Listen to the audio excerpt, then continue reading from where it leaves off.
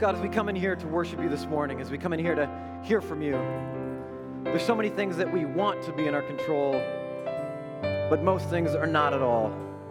So God, we know that this is a broken world and that sometimes that creates really difficult circumstances, but we want to grow in trusting you. So God, we ask that you would be pleased with our worship this morning, but that especially you would work in our hearts, that we would grow to trust you more and more. We pray this in Jesus' name. Amen. You may have a seat. Good morning. If you're newer to Trinity, my name is Matt, and it is a joy to be with you all today and to have a chance to share from God's Word this morning.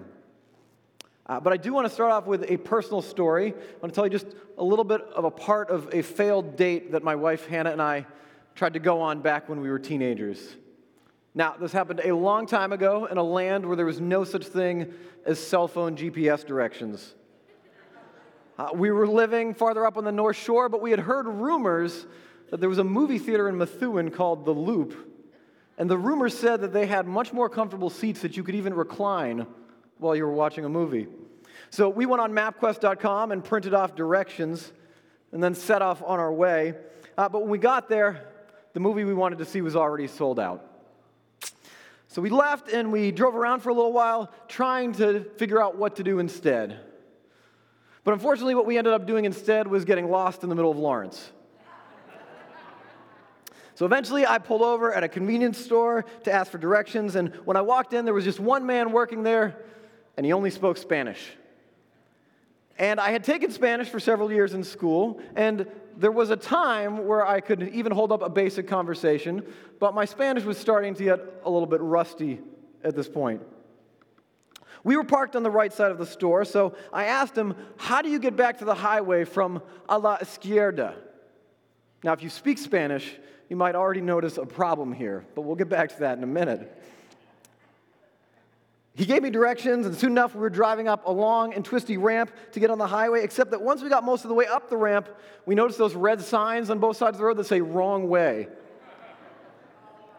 And we both realized at the exact same moment that I was actually driving up the off-ramp, and had made it most of the way up. So I slammed on the brakes, I shifted into reverse, floored it backwards so that a car wouldn't come off the highway and hit us head on.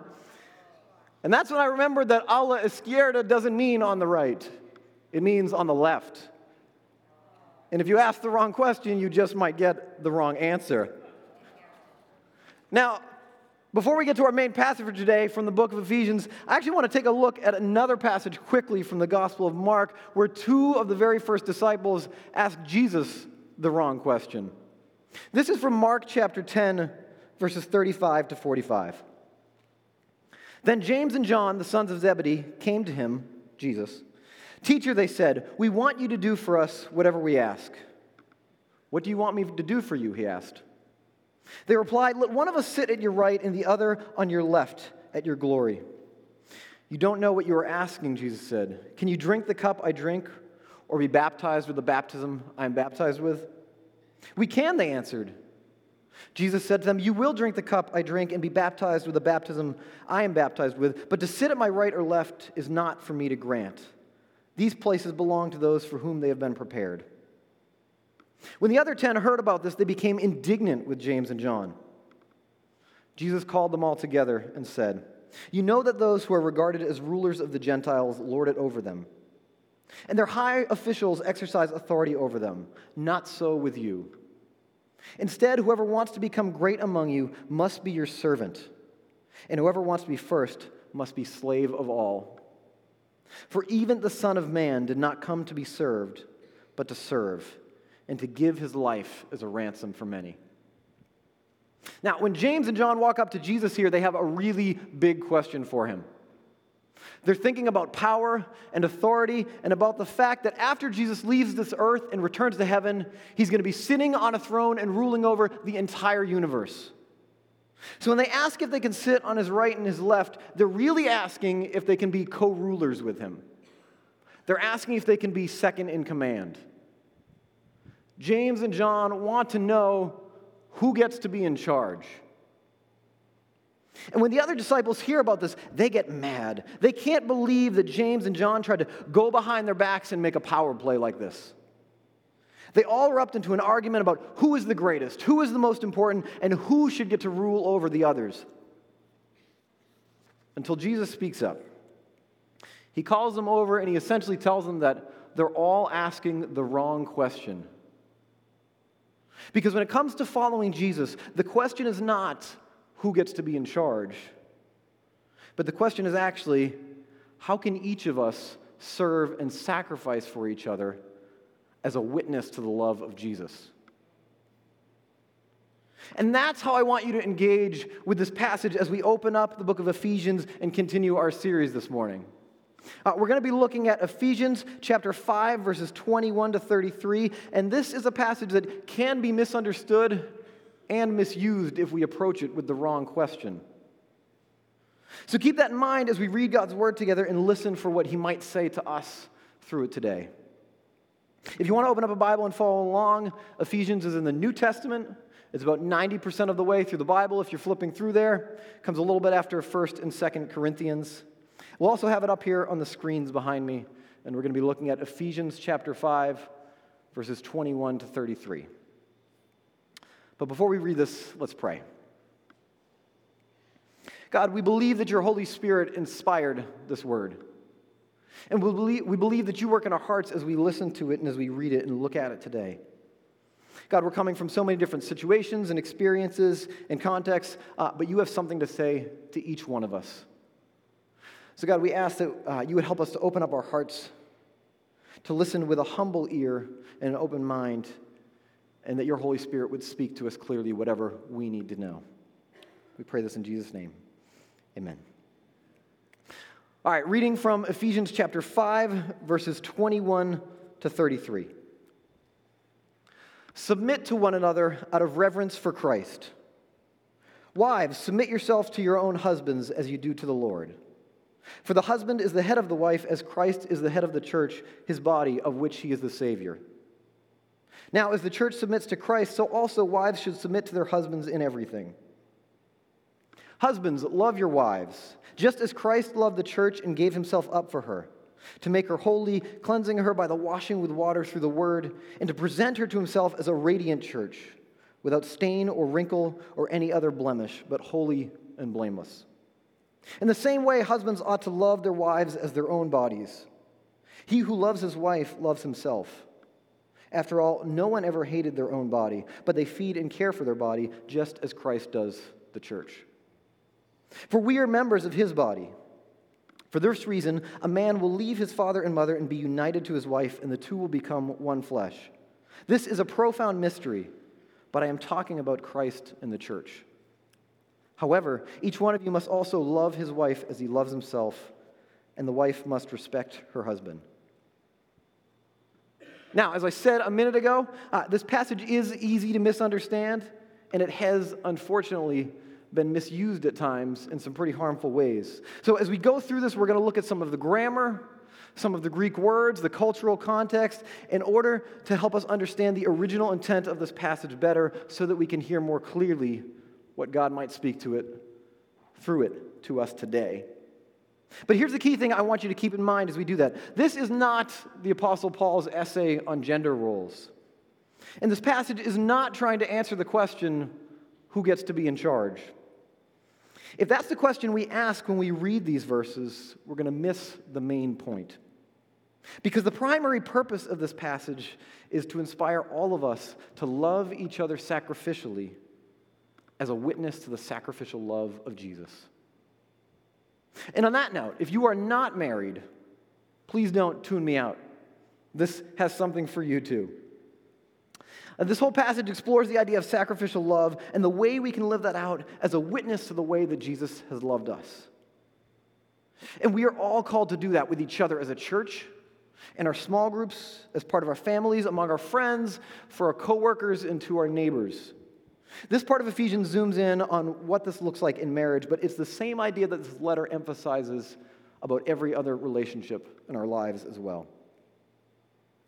And marriage can sometimes become a sort of idol in the church On the one hand, we do hear the Bible telling us about the goodness and the beauty of love and marriage.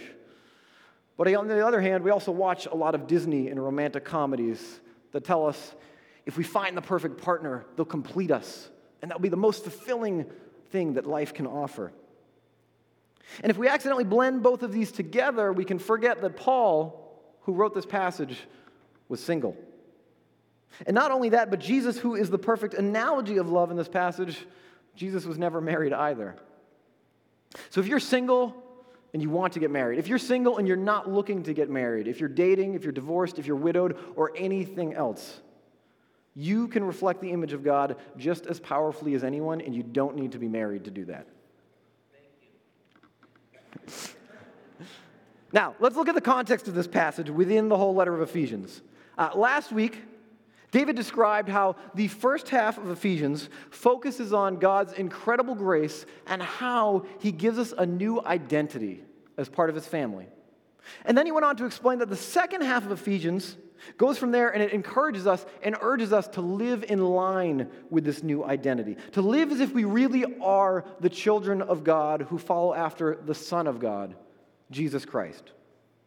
And you can see this idea stated in multiple different ways leading up to our passage today.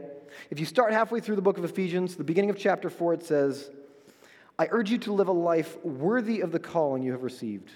Be completely humble and gentle. Be patient, bearing with one another in love."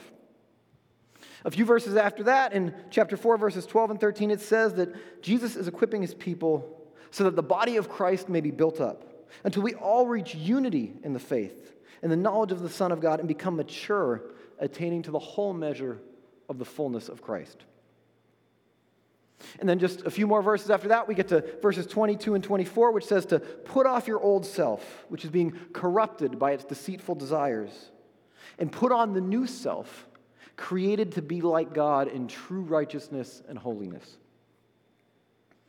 Finally, then, as we turn to chapter 5, right at the beginning of that, we read, "Follow God's example, therefore, as dearly loved children, and walk in the way of love just as Christ loved us and gave himself up for us as a fragrant offering and a sacrifice to God." So as we've been moving towards our passage, this central theme has been repeated over and over and over again, that we are called to keep growing into our new identity and to keep learning to live and love more like Jesus. And then the first verse of the section we're looking at today, it starts off with another version of the same theme. Submit to one another out of reverence for Christ. You could paraphrase this and say, sacrifice for each other as your worship to Jesus and as your witness to Jesus. And that's the thesis and the summary of this whole passage. Everything that comes after that just expounds on this point. Now, when we read the next verse, it says, "Wives, submit yourselves to your own husbands as you do to the Lord." And some of you might feel a little uncomfortable with this part. Maybe you've heard someone teach that God created men to be in charge and women to submit. Or perhaps someone told you that husbands get to make all the decisions and wives should just obey. But let's take a little closer look at this. In the original text of Ephesians, which is written in Greek, this verse says, "Wives, to your own husbands as to the Lord." Wait, what? There isn't even a verb in there. That actually doesn't make any sense grammatically on its own.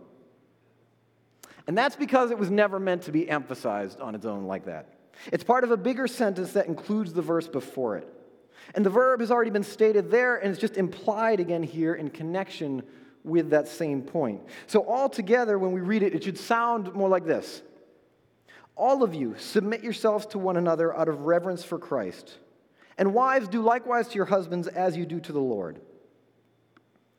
So whatever submit means here, it's not just something for women to do. This is all stated together in one sentence on purpose because we're not supposed to separate it out like that. Whatever wives are being asked to do for their husbands is the very same thing that every Christian is being first asked to do for each other. But since this passage does encourage wives to submit, what kind of submission are we talking about? What does this look like? Does submission mean subordination or forced obedience to a master? No, that's not what this is about. The Gospels shock us with picture after picture of Jesus, the God of the universe, showing us what submission looks like. And then the rest of the New Testament continues to call on every Christian. There's so many verses over and over again calling us to follow the example of Jesus and submit to each other. Christ-like submission is sacrifice. It's selflessness. It's voluntary. It's loving someone so much that you genuinely put them before yourself. So wives, in what ways are you loving your husbands like this? I'm not going to prescribe how you should do this because this is something that has to grow in your own heart as you receive this kind of love from Jesus and then it starts to overflow out of you. But I would encourage you to reflect on this and to pray consistently about how you can love and submit like this. Now, before I move on, I do need to add one more thing, even though I wish I didn't need to say this. If you are in an abusive relationship, if you are in a controlling, manipulative, toxic, or unhealthy relationship, this passage is not saying that you should just go along with it and accept that. The Apostle Paul is speaking in general terms here, and he's not trying to address an exhaustive list of every situation that you might find yourself in. And if someone is treating you like that, it is not your responsibility to just accept it. And that is not the most loving thing that you can do either. Sorry, I've had to get personally involved in situations like this, and it kind of messes with my heart. But the most loving thing you can do if you are in a situation like that is to speak up. Is to find someone that can help you think through potential boundaries and help hold them accountable. Because they need to hear God's challenge to change their behavior for the good of the people around them and for their own good as well. And if you need someone to talk to, please know that you can come speak to any of our staff or pastors and you will be safe with us. Now, let's turn to the husbands. I want to start out with a little cultural background here first so that we can understand the context that this letter was written in a bit better. This whole passage in Ephesians is often referred to as a household code because it deals with instructions for how different members of the household should act towards each other. And there were other versions of household codes outside the Bible that Greek and Roman philosophers wrote around the same time too. But there's some pretty serious differences between those ones and this one that we find here in Ephesians. If we look at the household code written by the Greek philosopher Aristotle, for example, it emphasizes how men should exercise authority to subdue their households, to rule over their wives and children and slaves. And that was the typical perspective. During that time period, husbands had free rein to treat their wives pretty much however they wanted. It was very common for men to be unfaithful, regularly engaging with prostitutes and other women, and there was pretty much nothing that their wives could do about it. It was also socially acceptable and totally legal for husbands to beat and abuse their wives for pretty much whatever reason and whenever they wanted to. So it's within this kind of culture that the Holy Spirit, working through the writing of Paul, is calling on men to change in a radical way and urging husbands to start leading like Jesus and loving their wives sacrificially.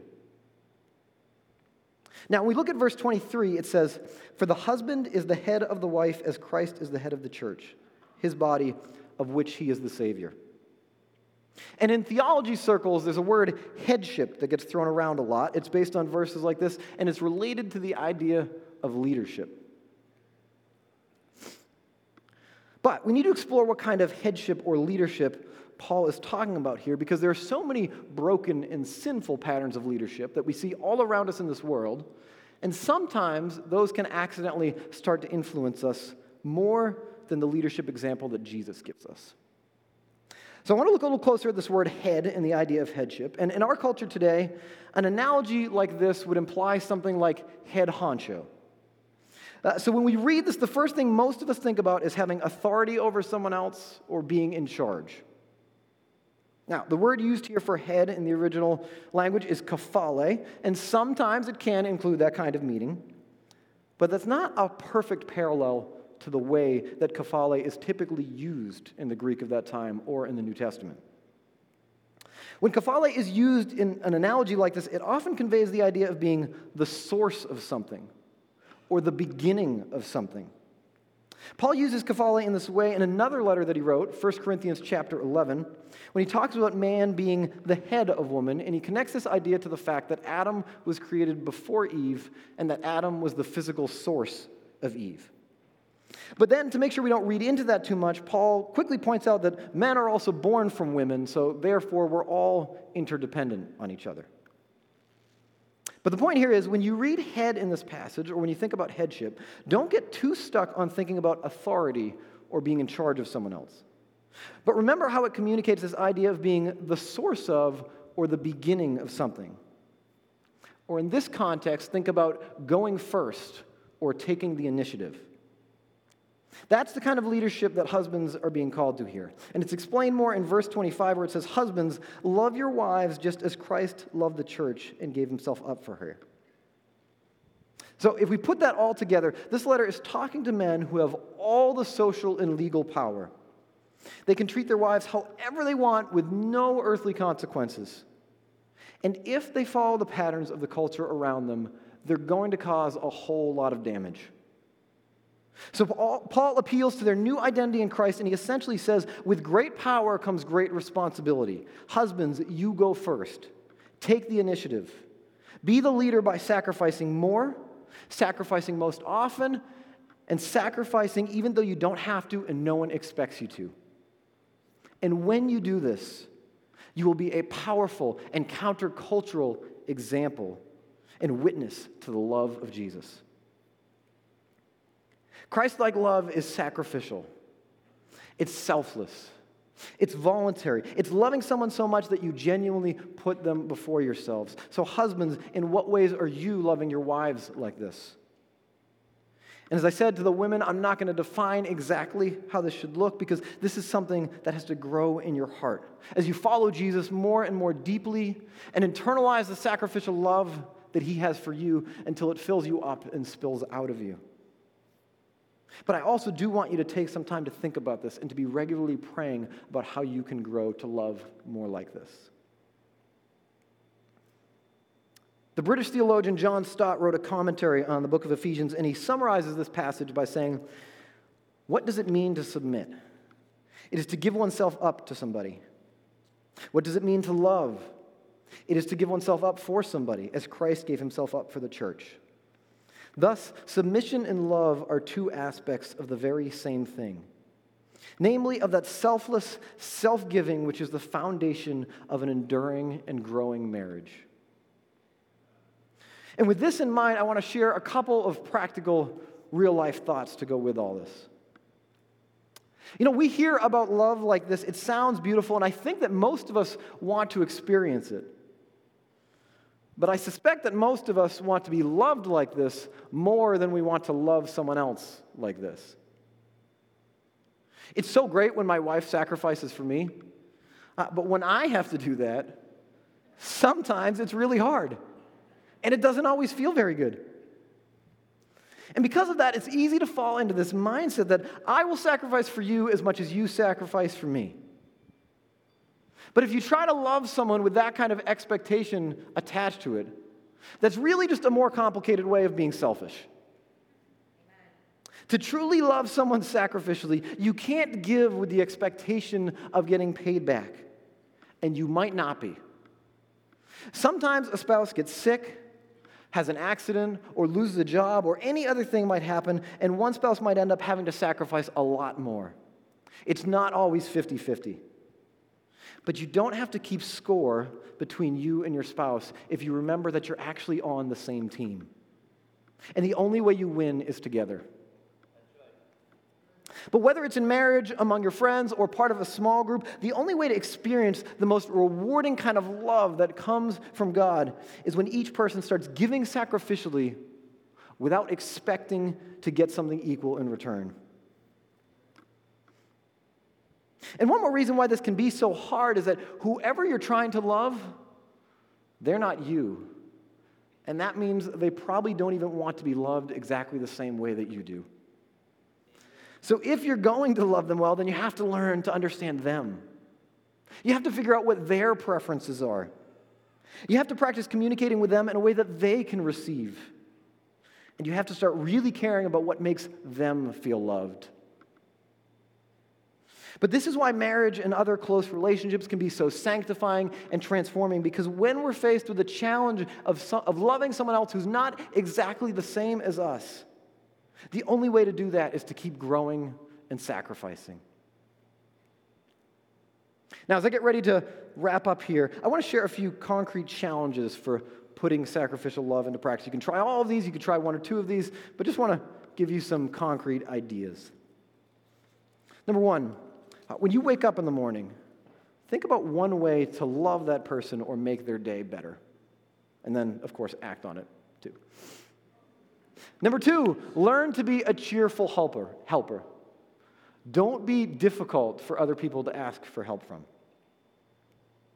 Number three, when someone you love says something that's hard for you to hear, listen and really take some time to think about it before you just get defensive.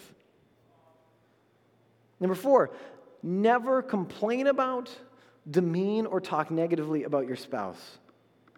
Now, this doesn't mean you shouldn't seek trusted help or be honest when you're struggling, but seeking healthy help is different than venting or going on a rant.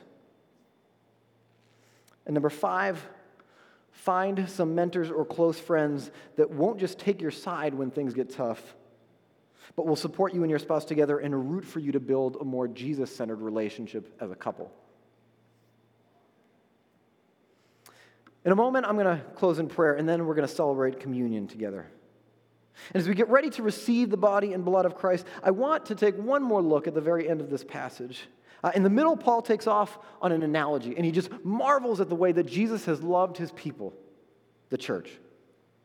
And after using this analogy to inspire sacrificial love between husbands and wives, Paul quotes Genesis, the very first book in the Bible, and in Ephesians chapter 5, verses 31 and 32, he says, "For this reason, a man will leave his father and mother and be united to his wife, and the two will become one flesh. This is a profound mystery, but I am talking about Christ and the church." And what Paul is saying here is that through the sacrificial love of Jesus, we have been united to our Savior. We are considered a very part of his body now. And that's not just a theological concept, but it's a statement about how close Jesus is bringing us to himself. So as we meditate on the sacrificial love that Jesus gave us first, let us come to this communion table and be filled up by him. Let's pray. God, we thank you for your word.